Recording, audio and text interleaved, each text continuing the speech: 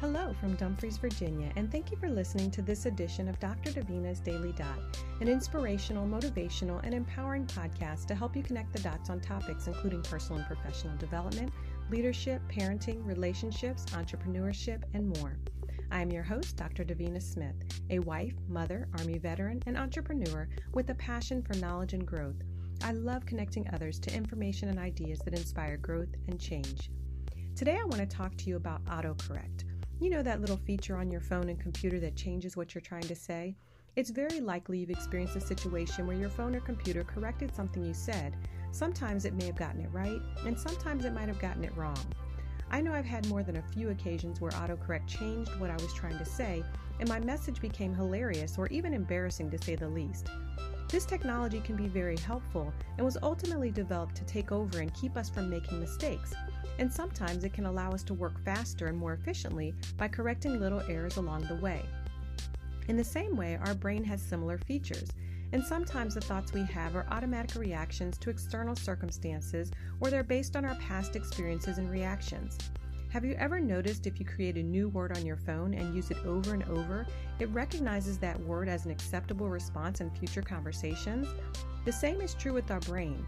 We can create new thought patterns and change the way we respond to situations. We can do this in every area of life. You see, just like the autocorrect, our brain believes it's helping us work more efficiently by doing what's familiar. And so it helps us to continue to do something in the same way we've always done it before. But sometimes we have to be willing to change our mind to change our life. We can't grow and stay the same at the same time.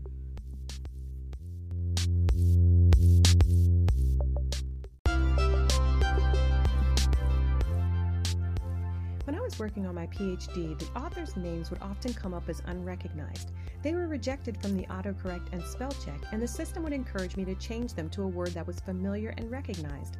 In life, it's sometimes the same way. We get so comfortable doing what we've always done, and when we try to step out and do something a little bit different, our brains encourage us to go back to what is familiar. The good news is you always get a choice. You have to accept or decline the changes, and you are always in control. Life is really a game of give and take, and it all begins in our mindset. We have to decide what to keep and what to reject. The thing about repetition is it can work for us and it can work against us. Repetition is the key to success and vital for learning a new skill, but it can also hinder our success and work against us if we refuse to try new things or change things when they're no longer working. The things you did yesterday created your today, and if you want a different tomorrow, you must do something different.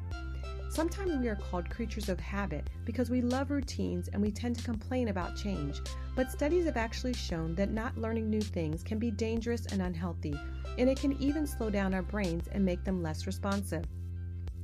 So in essence, repetition is both helpful and harmful.